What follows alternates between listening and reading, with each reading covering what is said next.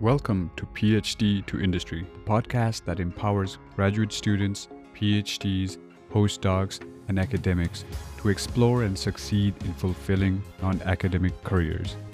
I'm your host, Aditya, and I'm here to provide you with insights and practical advice by interviewing industry leaders and experts. You can find show notes and key learnings from this episode and numerous other helpful resources at phd2industry.substack.com. Today, our guest is Madalina. She is a behavioral scientist and a digital health strategist with over a decade of experience in digital health. And she brings a combination of academy as well as industry experience in various end-to-end flows of building and delivering products. Currently, she works as the Director of Digital Health Oncology R&D at AstraZeneca, and she has a PhD in clinical psychology and completed her postdoc in behavioral medicine from the Icahn School of Medicine at Mount Sinai. Also, fun fact, she recently got an MBA from Cornell and also has an MS in healthcare policy from Cornell Graduate School of Medicine as well. So, very accomplished professional here. So, Madalina, welcome to the show. Thank you, Aditya. And as you can tell, I really love going to school. Yes, you do love, that is true. So for just as some context, me and Madalina were colleagues at AstraZeneca. We worked on various digital health products for 2 years, and I've always had a great impression of Madalina, and she's a great professional as well as an academic. So I thought she'd be a great person to host on the show. So maybe as we start, Madalina, for listeners who are not familiar with you, could you briefly talk about your journey to your PhD and how you decided to pursue your PhD? Of course. And then that's a great question to take me back a bit in history. At the time, before deciding to embark on a PhD, I thought my career journey will culminate with me being a therapist, so doing counseling, hence my PhD in clinical psychology. And as probably everyone listening to this podcast will be very well aware of, the PhD takes you to a research type of journey, and in the end you might love that or you might not. I ended up loving that research journey and focusing or honing my research skills. So after completing my PhD, I ended up or deciding to on a postdoc in behavioral medicine, so following this research journey.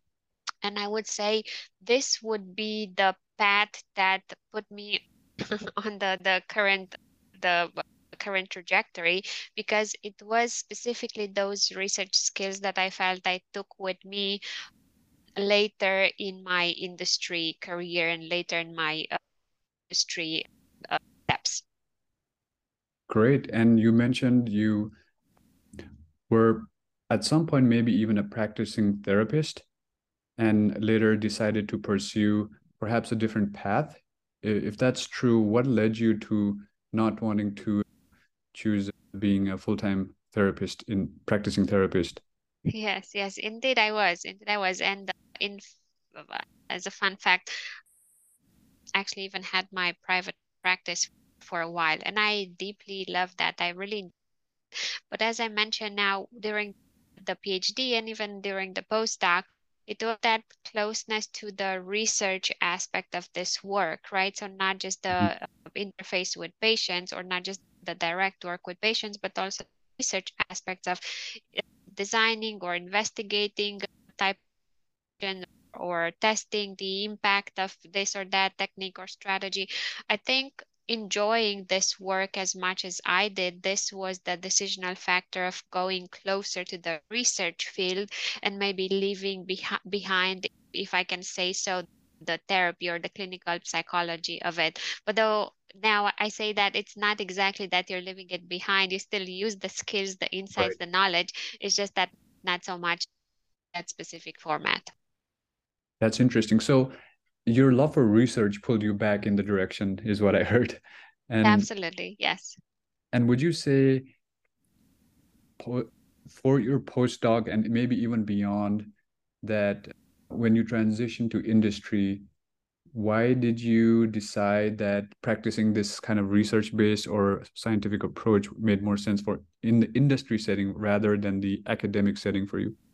That's a great question. And for a while, I wasn't sure because working in academia or completing your PhD, perhaps even completing a postdoc, you don't quite know what's outside of academia. So I can't really say that it was a decision to join industry. I wasn't aware what industry or what kind of career opportunities would be out there.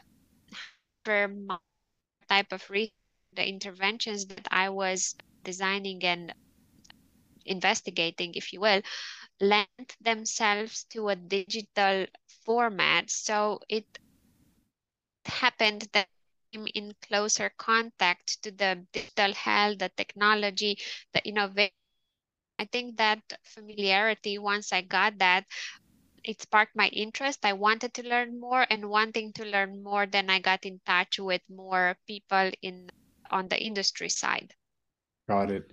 That makes sense. And as you went from your postdoc experience to your first industry role, could you recall some of your specific steps you took or some of the initiatives you pursued to make that happen? Yes, I was very active in participating and being intentional with participating and volunteering in the types of, let's say, associations that your field might have. In my field, that was behavioral medicine. So we have specific societies, conferences that take place once a year, and so on. So I was very mindful and intentional about being active, networking, and having conversations with scientists that were in part of the same associations but were already now in industry. So Yeah. I was active in reaching out and trying to learn more about what that means, what kind of roles they're having right now, how did they get there, what kind of skills would I need should I want to do that in the future. So what would be the gap between the skills that I can say I'm having right now and what would they see as being necessary for a step like that. So I would say that was very helpful, but I was very intentional and, if you will, systematic about that.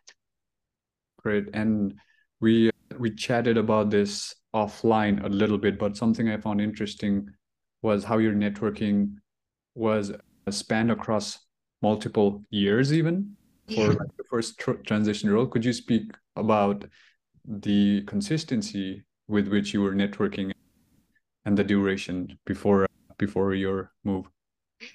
Yeah, so I took that on as a, let's say, a research activity, if you will. As I mentioned earlier, being in academia, you don't really know what's out there. And I wasn't sure exactly what would I enjoy doing. And I take the PhD, it's really about honing your research skills in your unique area of interest, in your unique topic. But then I had the fortune of doing a postdoc, and that postdoc for me was a period of exploration and trying to learn what could this career trajectory be.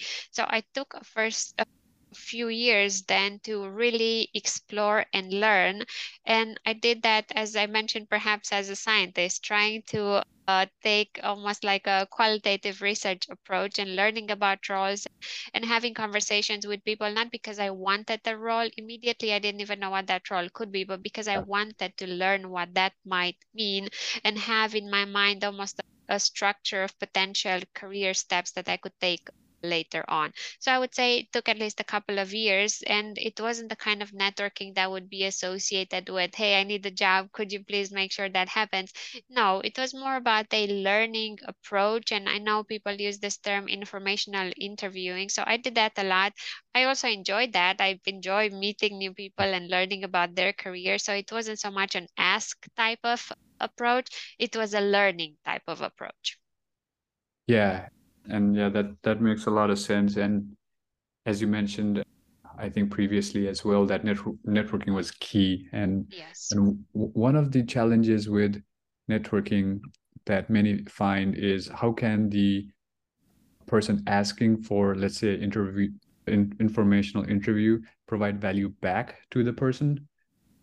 Do you have any advice on thinking about when you reach out, like what is the value that the person reaching out could add to the conversation? Yes, that that's a good topic to think about. And I would say sometimes it's going to be difficult to provide something as a quid pro quo type of approach. And I Yeah, found that it's very often that people are willing to give a little bit of their time to support you in learning about something. It might be more difficult if you have a specific ask for them. Hey, I'm looking for a job. Can you yeah, do that for me? That might be difficult because one, they don't know you, and two, they might not even have opportunities for you. But I found, at least in my experience, that it's more often than not that people will give you a little bit of their time if you have a specific question or if you want to learn something that they can share from their own careers. It's not so much that you have to give something back right away. uh, and oftentimes it was in their experience as well that someone else gave them a little bit of coaching, someone else gave them a little bit of mentoring. So it's always that mentality of giving back when you can give back. And now, and I'm sure that happens to you, we're probably in a position where we get these types of questions, or when we get these types of, I don't know, I'm gonna call them coffee chat invites. And yeah. I do tend to entertain them if whoever I can help has a specific, maybe 15 minutes or 20 minutes time bound interval for me. Yeah, that's a great point that people may be more willing than some people may fear and never reach out. So that's great advice. And especially if it's not an immediate ask, hey, give Yeah. me a job, then Yeah. people are obviously more open to that. One of the things you mentioned during your time was not knowing what is out in industry and just not having that kind of wide lens into the industry, but maybe also opportunities in the future. So, would love to explore some questions on your current domain expertise and your academic expertise of the field of behavioral science and digital health. And there may be a lot of people listening today who may be being exposed to some of these ideas for the first time, or maybe spark an interest in pursuing this field. So, at the very high level, would you mind explaining what field you work in currently and what are some of the kind of opportunities in that field? Sure. So currently I work in the digital health space, Yeah. and I would say the pathway for me to get here, initially my first role in industry was one of more science focused. I was a manager of behavior science. Yeah. So what that meant is that immediately I was able to translate some of the skills or some of the knowledge base that I was using before in my postdoc or my previous research days, and immediately transfer that into that first role. And from there, of course, with time, you might evolve to other type of roles as it happened to me, and I moved a little further away from behavioral science specifically and more into the world of digital health and more at the juncture of, let's say, science with business and technology. It will probably be often the case that maybe your first role would be more close to your unique niche or your area of expertise. And Yeah. then from there, you might take on different opportunities because a new kind of doors will open for you as you will start also gaining skills within that role. Um, so behavioral science in industry, right? Going back to that question, I would say it's the world of or the science of changing behavior. And if I think about it in this broad sense, where is it in industry, digital health or not, that we're not talking about changing behavior? That's a very broad, I would say, type of It's true. of ability to Yeah. have. But more specifically in digital health, what that means is having a very thoughtful and focused approach on what might the patient or whoever your end user is, what are their needs and what is your product or service or whatever it is that you're providing, how is that supporting their needs and how is that supporting the behavior that you're focusing on. Um, Yeah. Yeah, that makes sense. And that kind of applies across perhaps multiple different fields that advice. and that insight. So thank you for sharing that. In in terms of the future of digital health, I'm curious where the biggest problems lie, which probably will translate to some of the opportunities coming up in the next, let's say, 5 to 10 years for people to work on. So, from your experience, would you share with us some of the biggest challenges that probably are worth solving in the digital health space over the next few years? Yes, there are probably many challenges that we can we can deep dive on, but perhaps I'll select one that's closer to what I was just talking about, behavior science. And I would say one of the challenges that I think it's still it's still on the verge of just just being open to more the expertise is that of how might we be able to change behavior and support user needs with our technology. And oftentimes what happens is that we get very infatuated, if you will, with a specific tool or with a specific technology and try to fit that or overimpose that into the circumstances of the patient or the whoever the end user is. And that is still something that I think should rather be the other way around. What are the needs that we're trying to address, and then what could be the solutions that could be used to support the set needs? So that's in my mind something that I think about quite a lot and something that I work on quite a lot. That makes a lot of sense. And what are you working on over the next few years in this field? Is there a project that's very exciting to you that you're very passionate about coming up? Oh, absolutely. Many projects and many, I would say, solutions that I'm very excited to be able to bring forward to patients, to healthcare providers. I would say um, very excited about the opportunity of bringing forward the kind of innovation that we've been talking now as an industry for a few years now, but making sure that when we do put it in the hands of the patient or in the hands of the clinician, it really has the potential to make a change in their lives and really improve their health outcomes. Makes a lot of sense. And that's the kind of we resonate in that kind of passion, I think. Is I've been Yeah, involved in digital health for a long time as well. So I totally agree that there's a lot of exciting technologies and needs that need to be worked on. And yeah, that's an exciting future for the field. So absolutely. I would love to move on towards the end of the podcast. This has been a quick episode. I'd love to go into a lightning round where I'd love to ask you some quick questions Sure. and could just answer the first thing that comes to your mind. Sounds fun. All right. So, first one is if you could only eat one food for the rest of your life, what would it be? Chocolate cake. You did not need any time to think about that. Nope. Love it. Love it. What is your favorite recent TV show or movie? Uh, Perhaps it's not so recent, but I lagged with my time to use it to spend time on it. Westworld. Oh, yes, that's a good one. Have you watched all of the seasons?